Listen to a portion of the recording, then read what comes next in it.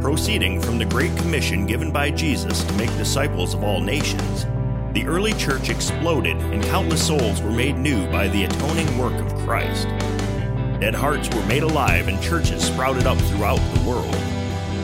As a need for clear and concise biblical interpretation arose, the Reformed confessions of the faith were written and still have a major impact on the church today.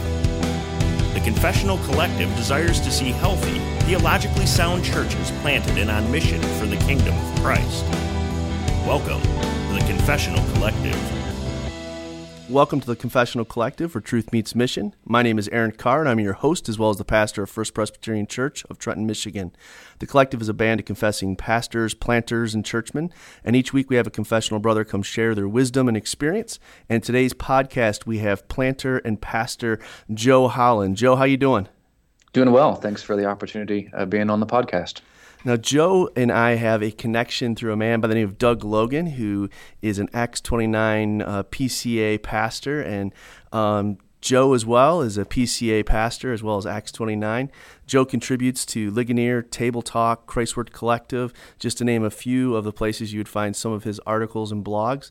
But Joe, why don't you tell listeners just a little bit more about your background and Reformed heritage? Yeah, sure. I really grew up in confessional Christianity to some degree, even though I wasn't a Christian when I attended Episcopal Church and never remember them mentioning the 39 Articles. So that was high school, and actually came to Christ through the ministry of Young Life and started to grow and following him with just some dear friends late high school, and bounced around in a bunch of churches, to non-denominational churches, Baptist churches, because my route into Christianity didn't come through a church, but a parachurch ministry. I didn't get involved in a church early on, much to my detriment. And so it wasn't until college at the University of Virginia that it kind of was impressed upon me by some older guys that I need to find a church home, which you would think would be pretty obvious to new Christian, but it wasn't to me. And so got plugged into Trinity Presbyterian Church in Charlottesville, Virginia, and was introduced to the young lady to be my wife, Hallie, through and around that time as well. And so we attended that church together.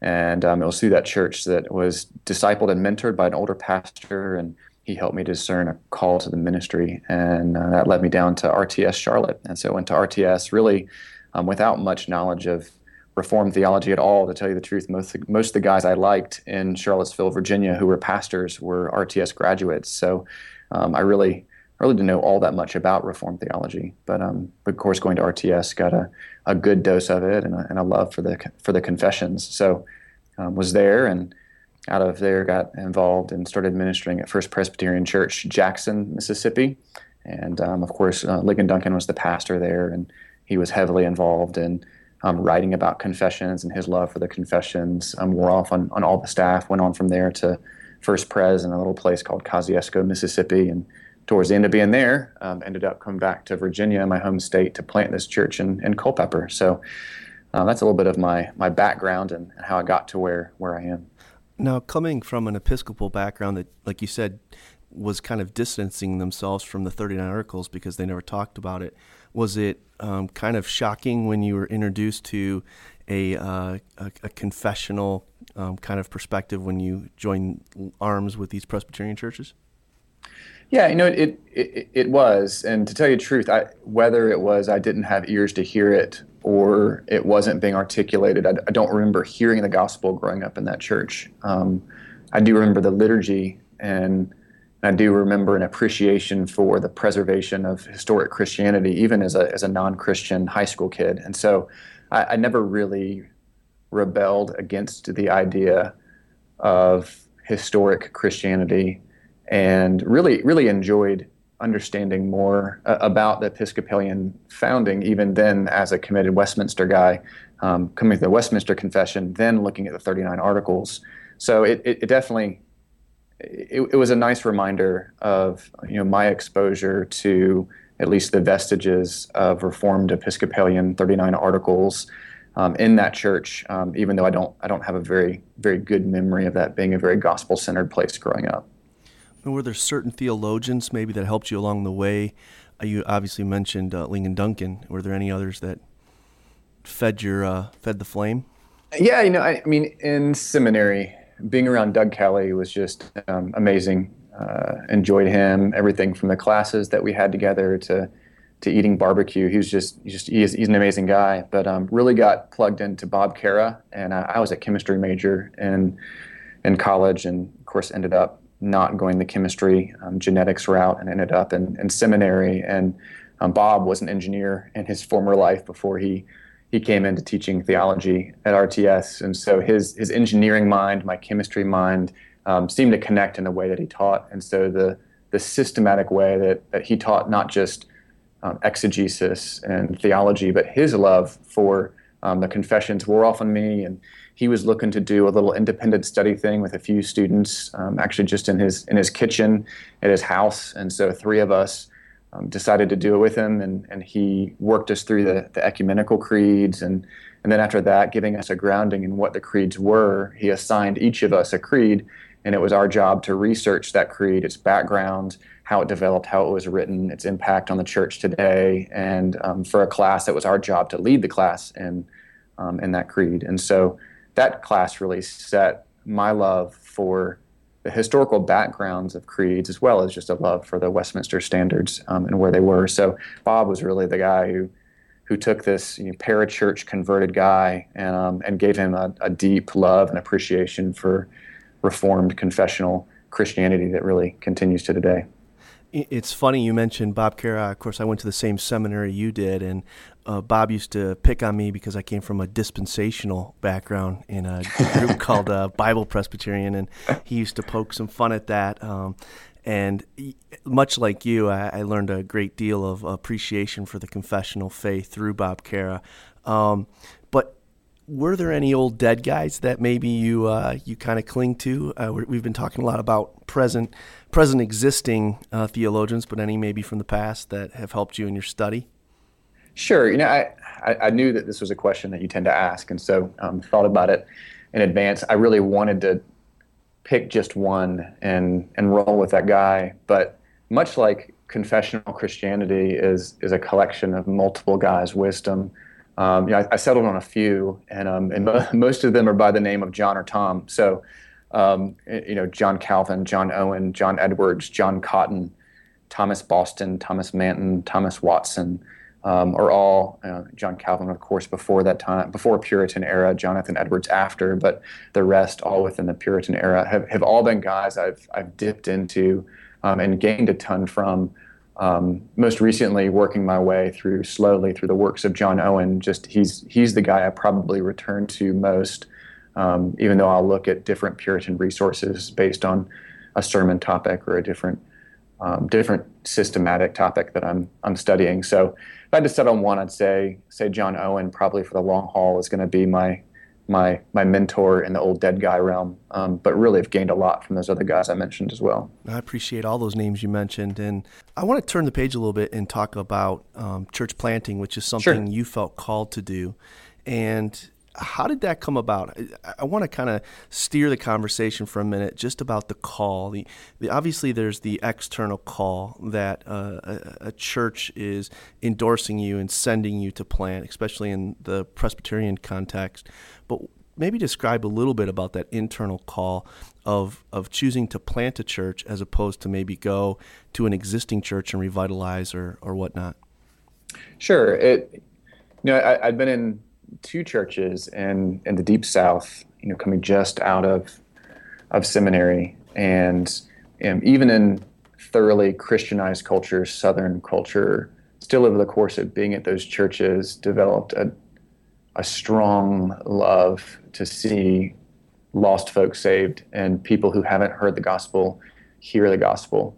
And of course, that led me not just to personal evangelism, but thinking, how could I look to maybe plant a church, and was I even being called to plant a church? And by that time, I'd been in ministry for 6 years, and some of my friends who'd gone through seminary with me, who were like-minded and skilled in similar categories as I am pastorally, started planting churches. And so I started thinking, maybe this love to see folks meet Christ and some skill set things were coming together, as well as a love for my home state of Virginia. I grew up in Virginia, love Virginia.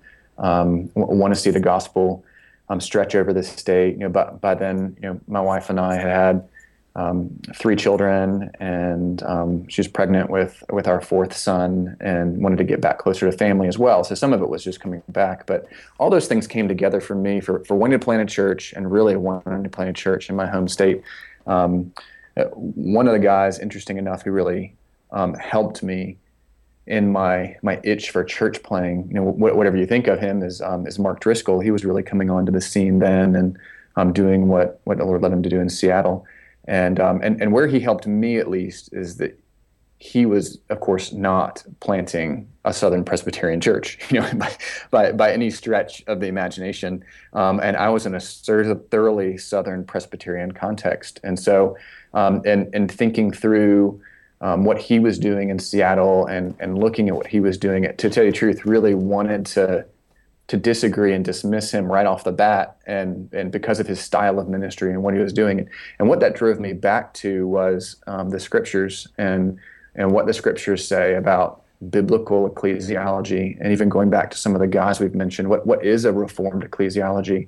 What parts of what I was doing in Mississippi were biblical, and what parts were cultural, and where did culture and Bible overlap, and what kind of flexibility do we have in planting new churches that they might look a little bit different than a typical Southern Presbyterian model. And so, all of those things in me were going on at the same time when I heard about a launch team that was looking for a church planter in Culpeper, Virginia, which is just an hour north of where I went to college. And so I knew the area. I was familiar with what they were trying to do. And so all of those different sources, from friends in seminary, to the itch to see lost folks saved, to what was going on then within church planning and Acts 29, were all instigators for me that led me to get assessed within the PCA, and assessed within Acts 29, and finally led my wife and I to move back to Virginia in 2009 to help plant this church. I really appreciate you talking about the way Acts 29 was used in kind of help stimulating the idea of planting, because it shows that God is using, obviously, denomination, but also a network, which for some people becomes kind of confusing. How do these two things work side by side? And here you are, a denominational guy, PCA, and yet you also belong to a network. And in some respects, you were working side by side with a Mark Driscoll that some of your compatriots in the PCA would say, "Hey, I don't see how these two things can align." Could you help us maybe work through that a little bit? Because I know a lot of my listeners have been influenced by Mark Driscoll, maybe in the early years, where he was a reason that they began to pick up Reformed theology and at least the Calvinistic aspect of Tulip and those types of things. And gradually, he was kind of, if you will, an entryway into Reformed theology. So I'm just curious to hear that tension of being a denominational guy and at the same time a network guy, and they don't always see eye to eye, but yet it seems to have worked well for you. Sure. It's, within our denomination in the PCA, obviously a denomination is different from a network in terms of, affiliation and how they work together. And some people they'll even say, "Hey, you're dual affiliated," which is not a completely accurate term.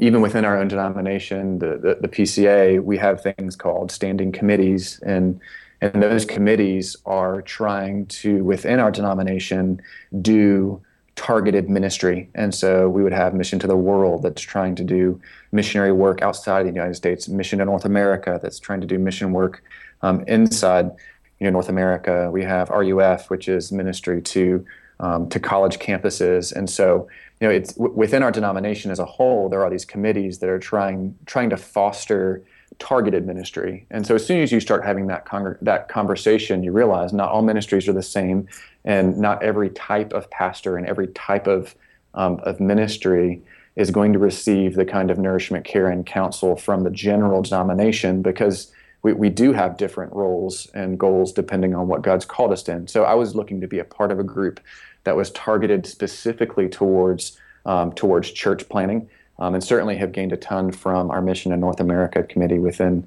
the PCA. But what I really liked about Acts 29 was the focus on coaching, and an opportunity to be ecumenical in a reformed way. And so I always joke that the two big things that Presbyterians care about are money and theology. And if you get those knocked out of the way, they're comfortable with working with most folks. And so, theologically, Acts 29 was and is solid, reformed, complementarian, and especially from the money side of things, that we wanted from the beginning, wanted to tie the church planting, and Acts 29 did not work as some church planting groups did with the common pot mentality. Hey, give us your money, we'll decide who to give it to. Rather, you can give to who you want, and that satisfies your commitment to us. And so, with those two things set aside and comfortable from a Presbyterian perspective, it was pretty easy for me to come in to Acts 29 and really learn a lot and gain a lot. I don't think I'd still be in church planting without the support and encouragement of Acts 29. I have some really good PCA friends, but also some of the guys in Acts 29 are some of my best friends in ministry, and have really encouraged and nourished and coached me through the church planting process.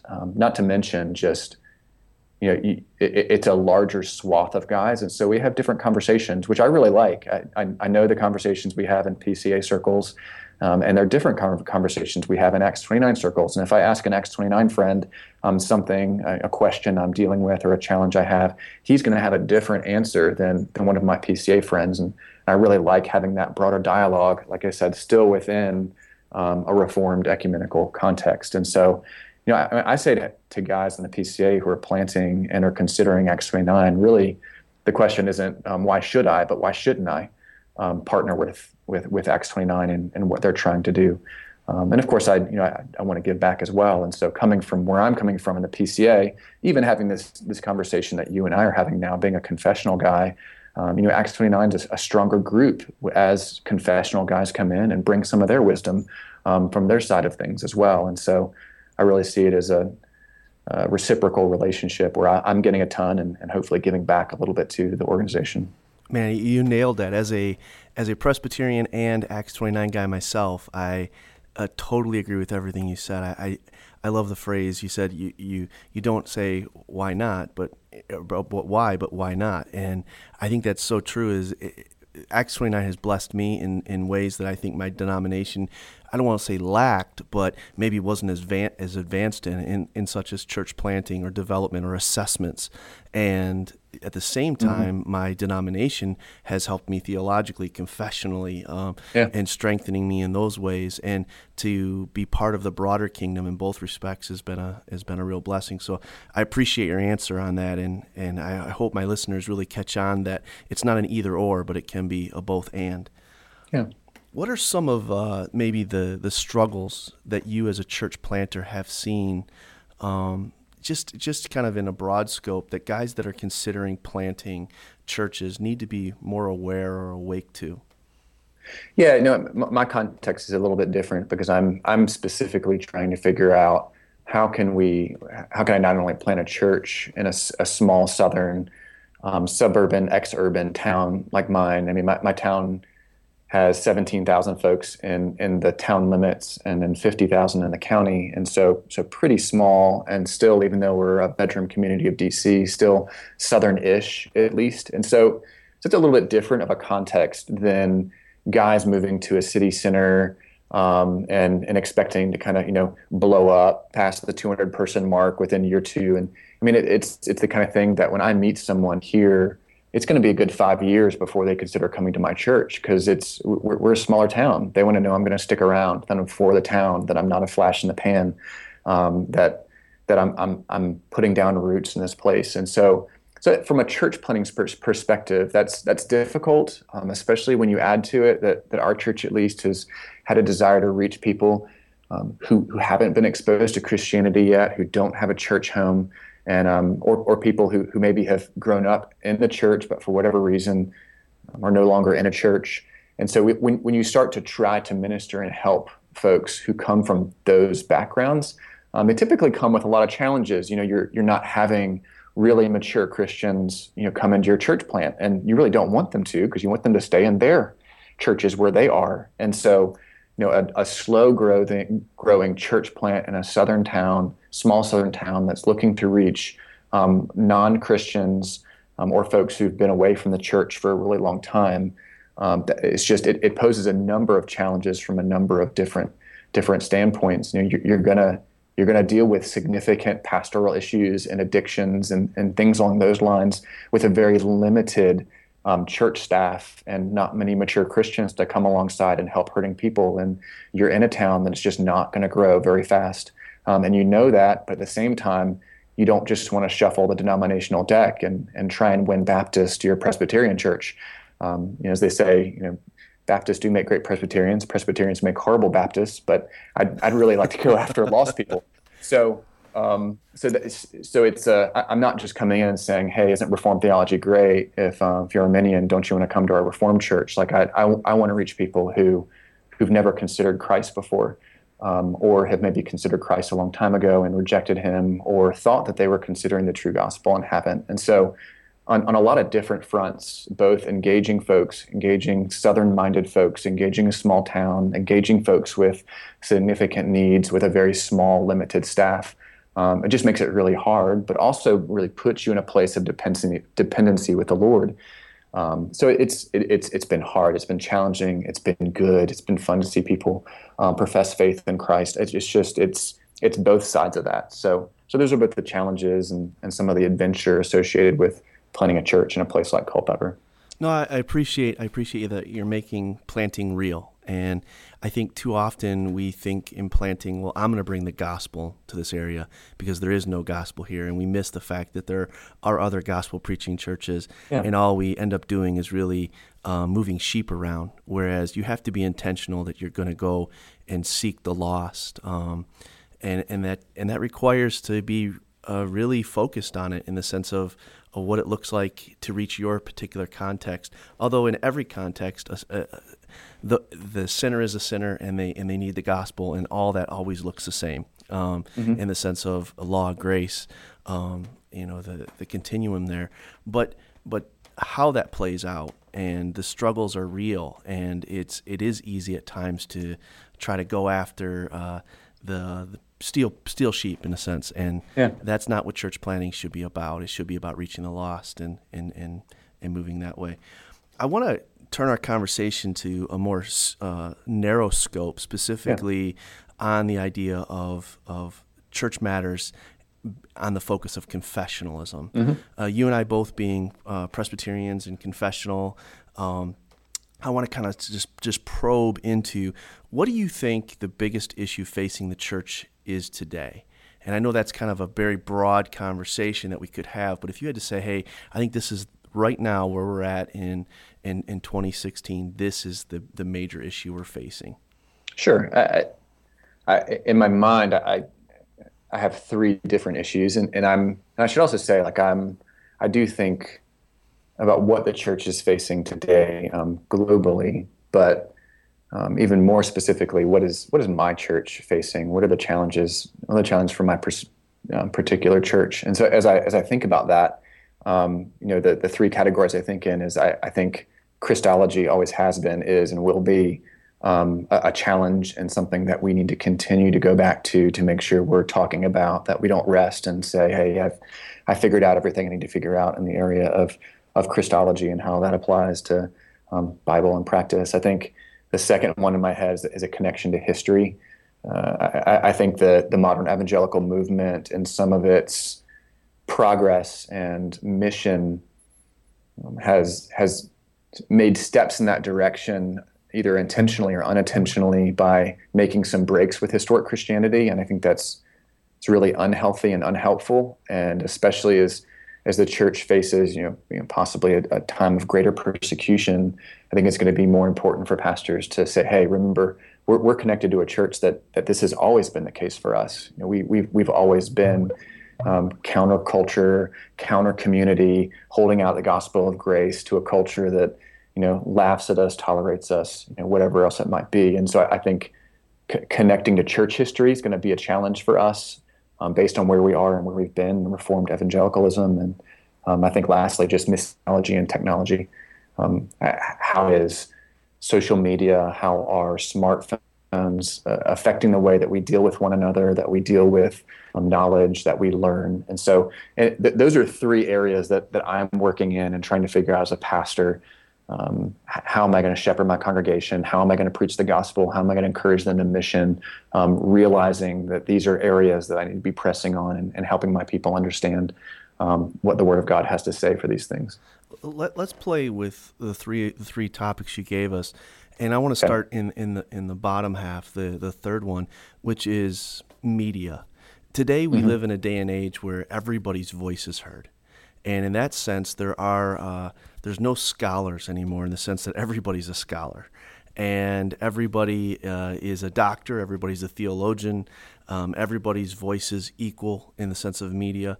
How do you deal with people in your church and trying to establish that all voices are not equal, and just kind of step us through how you work that through with your own people? Sure. I mean, I think that is one of the benefits of confessional Christianity, and even being a part of a denomination in a church that is committed to a single confessional standard, because it's in the midst of how my people are listening to other pastors or reading different blogs. They have a rooting and grounding in various areas. And so if somebody's talking about the theological issue of adoption, and they're reading a blog about it, my folks know, hey, I can go to the Westminster Confession and read a categorical description of the key points within adoption. And so I think confessional Christianity helps give us some mooring when there are so many different voices speaking, and also helps us to place guys, I think, in a good way. You know, when a guy says I'm confessional and even says his own confession, you know, I'm a Westminster guy, I'm a Three Forms of Unity guy, I'm a London Baptist guy. Well, there's a certain amount of trust and knowledge where you know that person stands, and there's a certain amount of I guess agreement that you can have. So I think that's one way that we can help people, and also helping them understand ministries that are rooted confessionally. You know, that's one of the reasons that I contribute to Ligonier and love the privilege to do that, and also the Alliance of Confessing Evangelicals and the Christ Word Collective. It's not just, hey, these are great writing gigs because I want to develop as a writer, but I like what these organizations are doing in an age of mass internet digitized media. I can trust them, and my people can trust them. So I think instilling trust is one of the biggest things we can do, and really also trying to encourage our people to enter into discipleship, however you want to say it, discipleship, mentoring, apprenticeship relationships in their own local congregation. We're in a day where if somebody wants an answer to something, they know they can Google it, and I don't think that that's very healthy.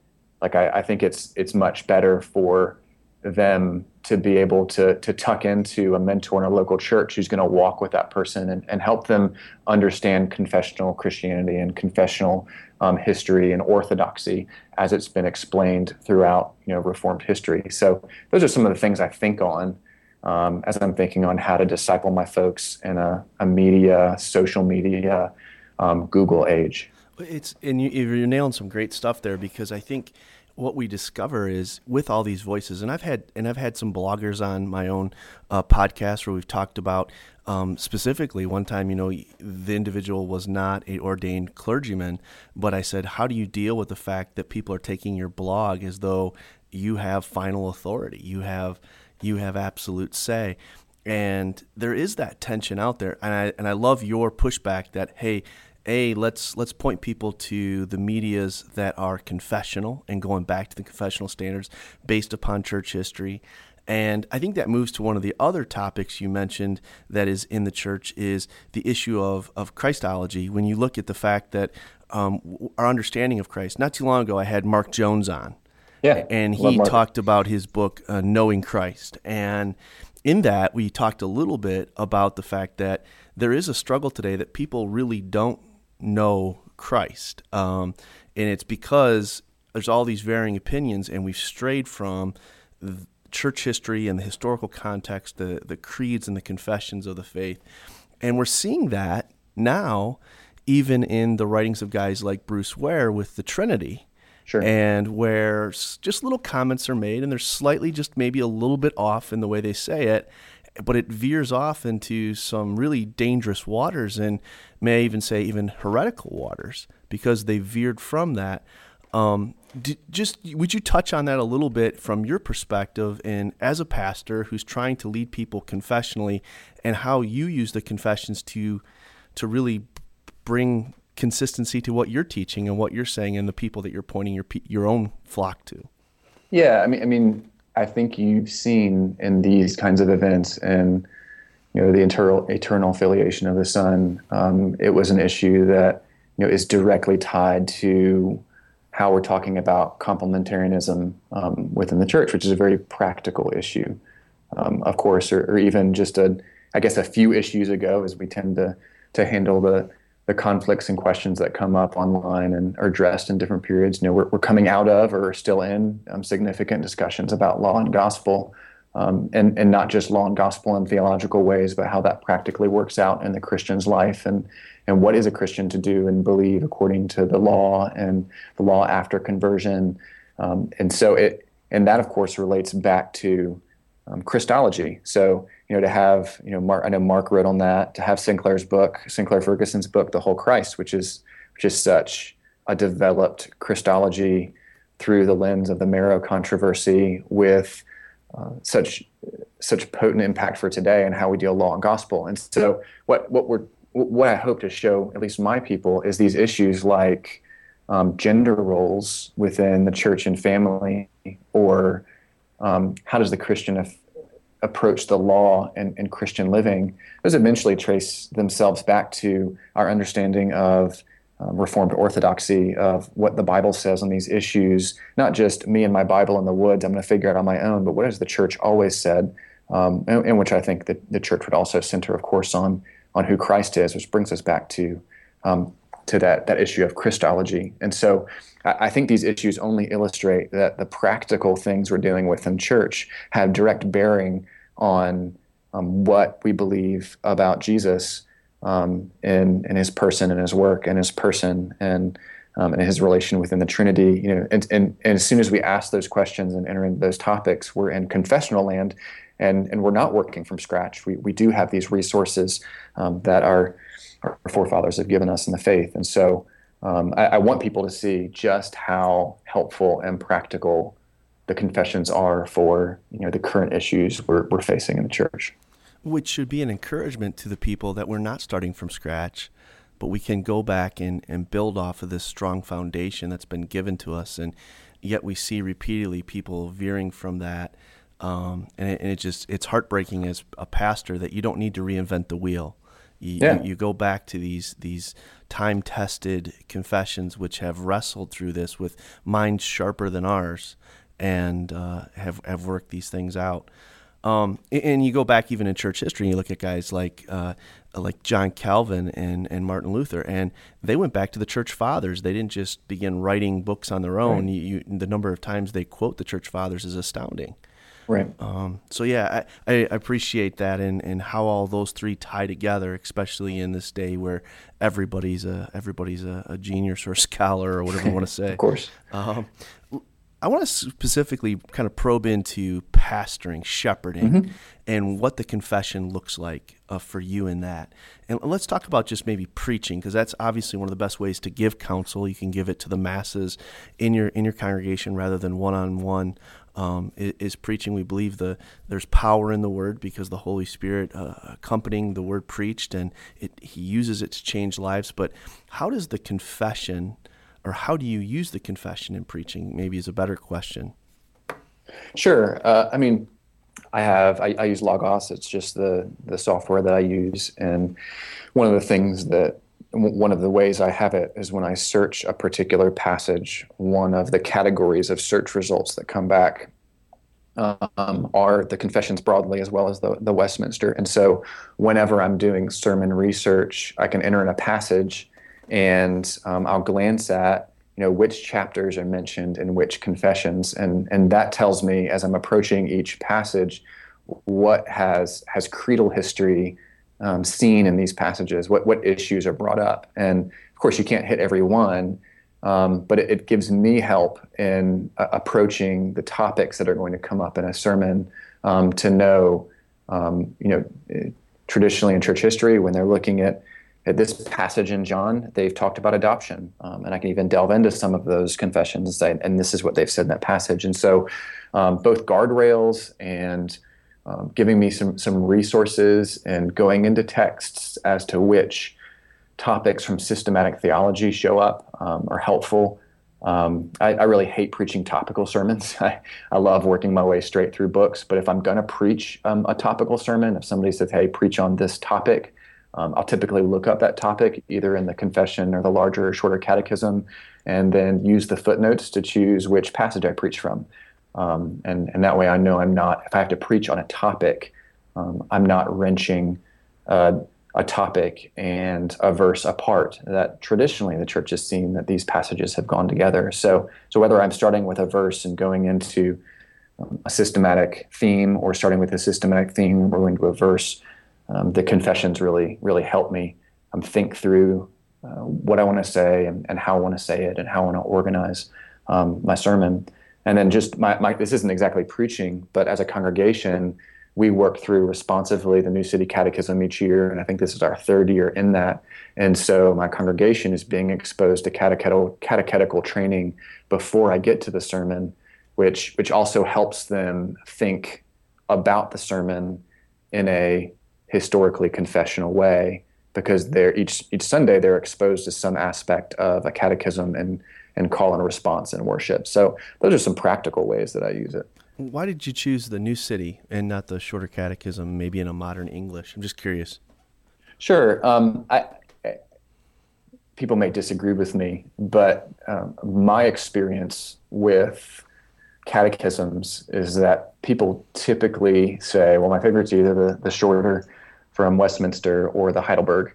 And if you were to ask them why, they would typically compare the two by saying the shorter catechism has a precision to it theologically that is just so good, and of course devotional.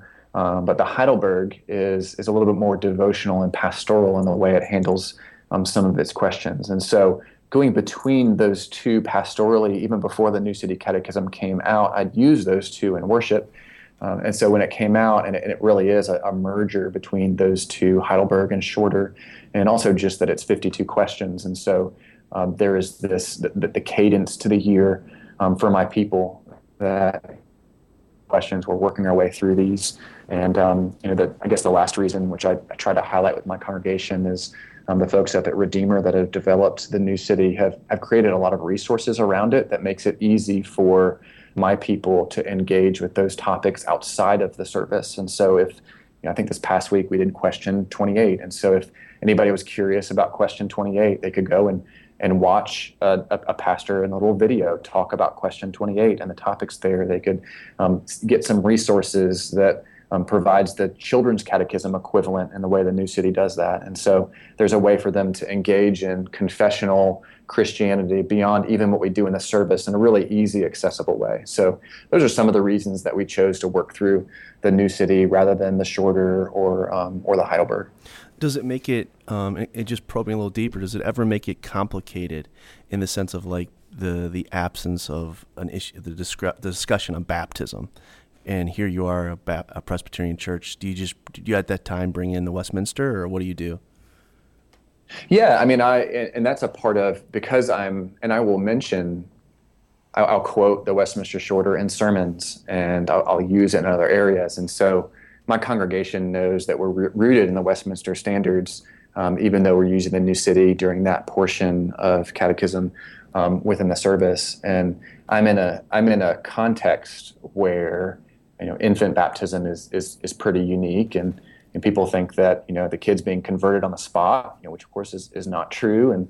And so I'll work through what do we believe about infant baptism, about paedobaptism, and I'll draw on some of the confessional standards when I talk through that. So it's my folks are not exposed to the Westminster Standards and what I'm doing. I think they're hopefully getting appreciation for the broadness of confessional Christianity and the ways that even to today, people are trying to make confessional Christianity as accessible as possible.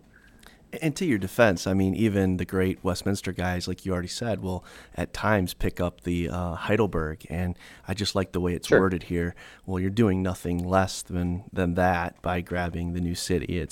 I think sometimes we make it, even in the confessional camps, we get so narrow, only this one, and that's not really the way we function. So, just kind of like probing a little bit deeper into the idea of counseling, and you look at guys like Richard Baxter, who went home to home, catechizing the home. And I heard you already say we use the New City because of all the resources, and that people can look these things up and listen to pastors talk via the internet on those specific topics. And so in a sense, you're able to do that. And is there any other way maybe you would say, hey, this is a way we're using the catechism to catechize in the home, that you can maybe explain to our listeners? Sure. I think, as especially I'm providing pastoral counsel, I really see the larger and the shorter catechisms as hugely helpful, not just in thinking through justification versus sanctification, which of course it's very helpful in that, but especially in their explications of the Ten Commandments and the Lord's Prayer, both, we say, ethical Christianity and devotional, prayerful Christianity. Those are some of the greatest jewels of confessional orthodoxy for lay folks to use, not just pastors. And so, if folks are thinking about marriage, hey, go look at what the larger catechism says under, the admonitions and prohibitions against adultery, because it's not just, hey, don't commit adultery, but also how can we foster good marriages? Go look at what it says about Ten Commandments about murder, because it's not just, hey, don't murder, but also how can we help life? And so it's a tremendous resource for that. You even see Thomas Watson doing that, and the way he worked through the shorter catechism and sermon series and making it very practical. And so it's just a normal part of what I do. I don't have a desire that all of the families and homes in my congregation are working through the catechism each year and are memorizing it, even though at times I encourage them to do that. We have no program or expectation that that's going to be what everybody does. But everybody's being exposed to it somehow or some way that is suitable to where they are. Even within the confession, the chapters on, say, assurance or good works are so pastoral and so helpful for normal Christian living. So it is one of the big tools in my counseling pastoral toolbox to direct people to, or even if I'm not making a direct reference to it, if I'm thinking of working through assurance in a counseling session, having that in the back of my mind of what the standards say about assurance is just helpful to me as a pastoral counselor. So those are some of the ways that we incorporate it into teaching, counseling, and homes in our church. Now, it sounds like your situation there where you're at and where I'm at are very similar. And I'm kind of laughing to myself about that because we both have RTS in our back history. We both have Acts 29. We're both connected to Doug Logan, so we have a lot in common. But one of the other areas we have in common is that we're surrounded by people that aren't necessarily confessional. And I'm assuming that you have been faced with the same problem I have. A lot of people coming to faith in our church and kind of looking around at other denominations and tribes begin to say, yeah, but there's no creed but the Bible. I have what I have in the Bible. Why do I need a confession? And I'm just curious, how have you handled that in the area in the context where you're at? Sure. I mean, of course, the statement, no creed but the Bible, is a creedal statement in and of itself, which is always funny whenever we hear people say that. Say, well, you actually are, because that is a creed. No creed but the Bible. But it's as I talk to folks, and some of the beauty of why I love being PCA is that you don't subscribe to the Westminster Standards when you become a member of our denomination. We have some of the simplest membership questions, which I think biblically is great. It's the 5 questions: Are you a sinner? Do you believe that Jesus died for you and is alone your Savior? Yes. Do you want to live a life that becomes a Christian? Yes. Do you want to support the church in its work and worship? Yes. Do you want to have elders pastor you, and do you promise to support the purity and peace of the church? Yes. But really, like any of our friends and other denominations, other pastors could use the 5 membership questions of the PCA in their churches. And so we really cast a broad net for what we allow theologically and confessionally for what it means to be a part of a church, even though all of our officers, elders and deacons, subscribe to the Westminster Confession, which is one of the most robust and precise confessional documents in the pale of confessional orthodoxy. And so from membership, which is very broad and simple, to leadership, which is very precise and robust, you have this space in between. And so in that space, people may have never heard about the Westminster or why that's helpful, but they want to know that the people who are leading them know what they're talking about, are going to be faithful shepherds, are going to teach them the Bible. And so they want to know you're Orthodox. And so in a church planning setting, where you do have people who are coming in who maybe not have a Presbyterian background or even a confessional background, they still want to know, is this pastor being faithful to the Word of God? If I let him pastor me, if I enter into membership and accountable relationship and give him that access and authority over my family to love and pray for and direct our family, can I trust him? And really, the confession provides that for people, that we're not just making it up as we go. We're staying in the line of what orthodoxy looks like, not just in a theological exam, what should I believe for it to be true, but also what does it look like to pastor people faithfully, to apply those core true doctrines to pastoral ministry. And so I think it's a huge comfort to people in churches to be a part of a confessional creedal church, whether or not they come from a confessional or creedal background, because they want to know, is this pastor faithful? Are these elders going to take care of me? Do they really know the Bible? And confessionality really is a check mark for, yes, we believe some very specific things that we're not only held to amongst one another, but even within our denomination. So I think it's a really encouraging thing for folks who come from maybe a no creed but the Bible kind of standpoint, because they see the abuses that can happen in churches when they're unsure of where pastors or pastor elders stand when it comes to the Bible and pastoral issues. Yeah, because the pastor becomes a pope in those situations where he's the only one who has the right interpretation, and we need to follow his allegiance. And I've said to my own people repeatedly, by giving you a confession and placing it in your hands, you have something to hold me accountable to. Yeah, exactly. Yeah, and so it is freeing, I think, for people who've never had that experience. I would be remiss if I didn't ask you, as we begin to kind of bring our conversation to a Sure. close, is what does subscription look like for you? I mean, obviously, if you're confessional, you're the way you subscribe to that confession, and I've heard all kinds of various differences. But could you how would you describe it in just the way you try to live it out? Sure. I see it in a number of different ways. I see it, one, as receiving a gift from Christians who've stood in years past and wanted to pass a gift on. And so I think back a lot between David and Solomon, and David wanting to build the temple, and the Lord saying, no, it's not going to be you, it's your son. Your son's going to do it. And so David didn't say, well, okay, good luck to him. He really set out the work of preparing everything that Solomon would need to carry out that ministry.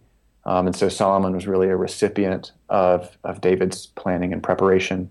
And so when I look at the Westminster Divines and what they've done, and other drafters of Reformed confessions, they weren't just blogging about current issues. They were really trying to help the church that they were living in, the church age they were in, as well as the subsequent generations. And so subscription to me is saying thank you and receiving the gift from godly, intelligent, holy pastors who've wanted to pass a gift on to future generations that they wouldn't have the opportunity to minister to.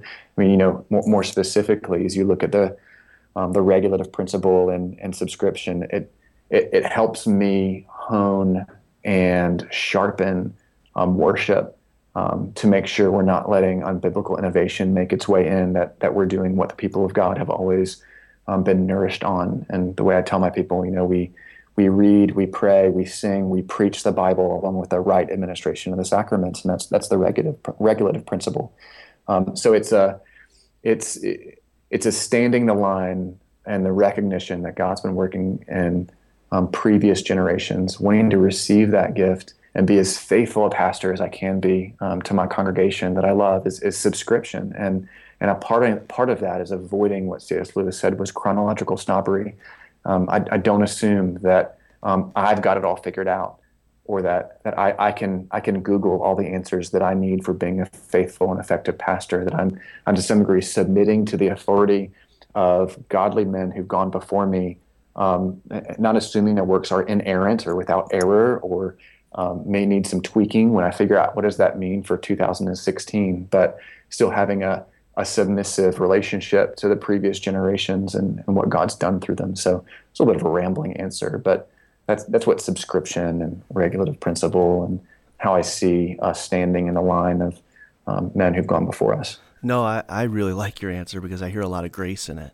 And I think that's at times we abandon the gospel in the sense of the mercy and grace aspect when we get into some of these richer, deeper theological truths, and we become almost caged lions ready to jump on anybody who slightly disagrees with us. So I see in my own development, it took time to come to the understanding that I do cherish now the rich heritage that's been passed on to me, but that didn't come overnight. You got to kind of wrestle through it, and you need to allow, in the sense, the person to kind of have the time that we ourselves have had as we've wrestled through the scriptures and the Holy Spirit's worked on us, and we've come to the understanding of things like the regulative principle you've talked about, and the one for me was the Sabbath, and making sure that I'm legitimately taking a rest, and what does that look like to be resting, and how does that teach me and remind me the gospel, and so all those things, because when you first come across them, they can look as very legalistic, and I think that's because they've been applied in some ways by some people in almost a very ungracious way. So I appreciate your answer and the grace that you dispelled it. What would you say, maybe kind of as we close, maybe some things that person who's entering the confessional world maybe for the first time, and they're hearing us talk about these things, and that maybe some struggles that they need to be ready for as they engage with confessions? Is there anything you can think of that maybe they need to be prepared for? Sure. I mean, it's unless you're in something like the New City, most of the confessional documents are relatively old. And so you're immediately engaging with mentors, tutors, old dead guys who are working in a different context and different age than your own. And so it's that understanding. If you're dealing with Westminster, you're dealing with the 17th century England. And so some of understanding the document is understanding how they wrote and the context that they wrote, and that just takes a little bit of work. But the work is worth it. Like most things of significance, if you put in the work, you can get there. And so that would be one thing.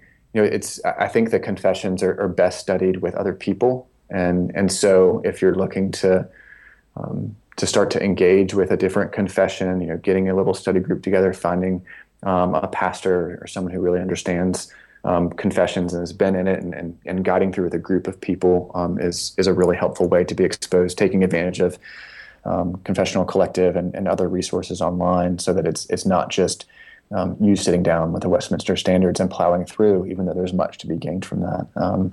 It's both of those things. So doing it with others and realizing that you're engaging with historical documents are probably the two things to overcome and realize are going to be challenges when you first set about the work of studying confessions. And I know we both would say the blessings far outweigh the difficulties of engaging with the confessions, so it's well worth their time.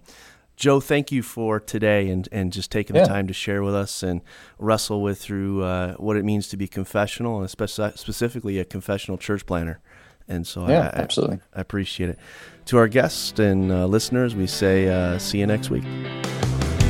Thanks for listening to the Confessional Collective podcast. For more information and resources, please visit confessionalcollective.com. And be sure to like our Facebook page.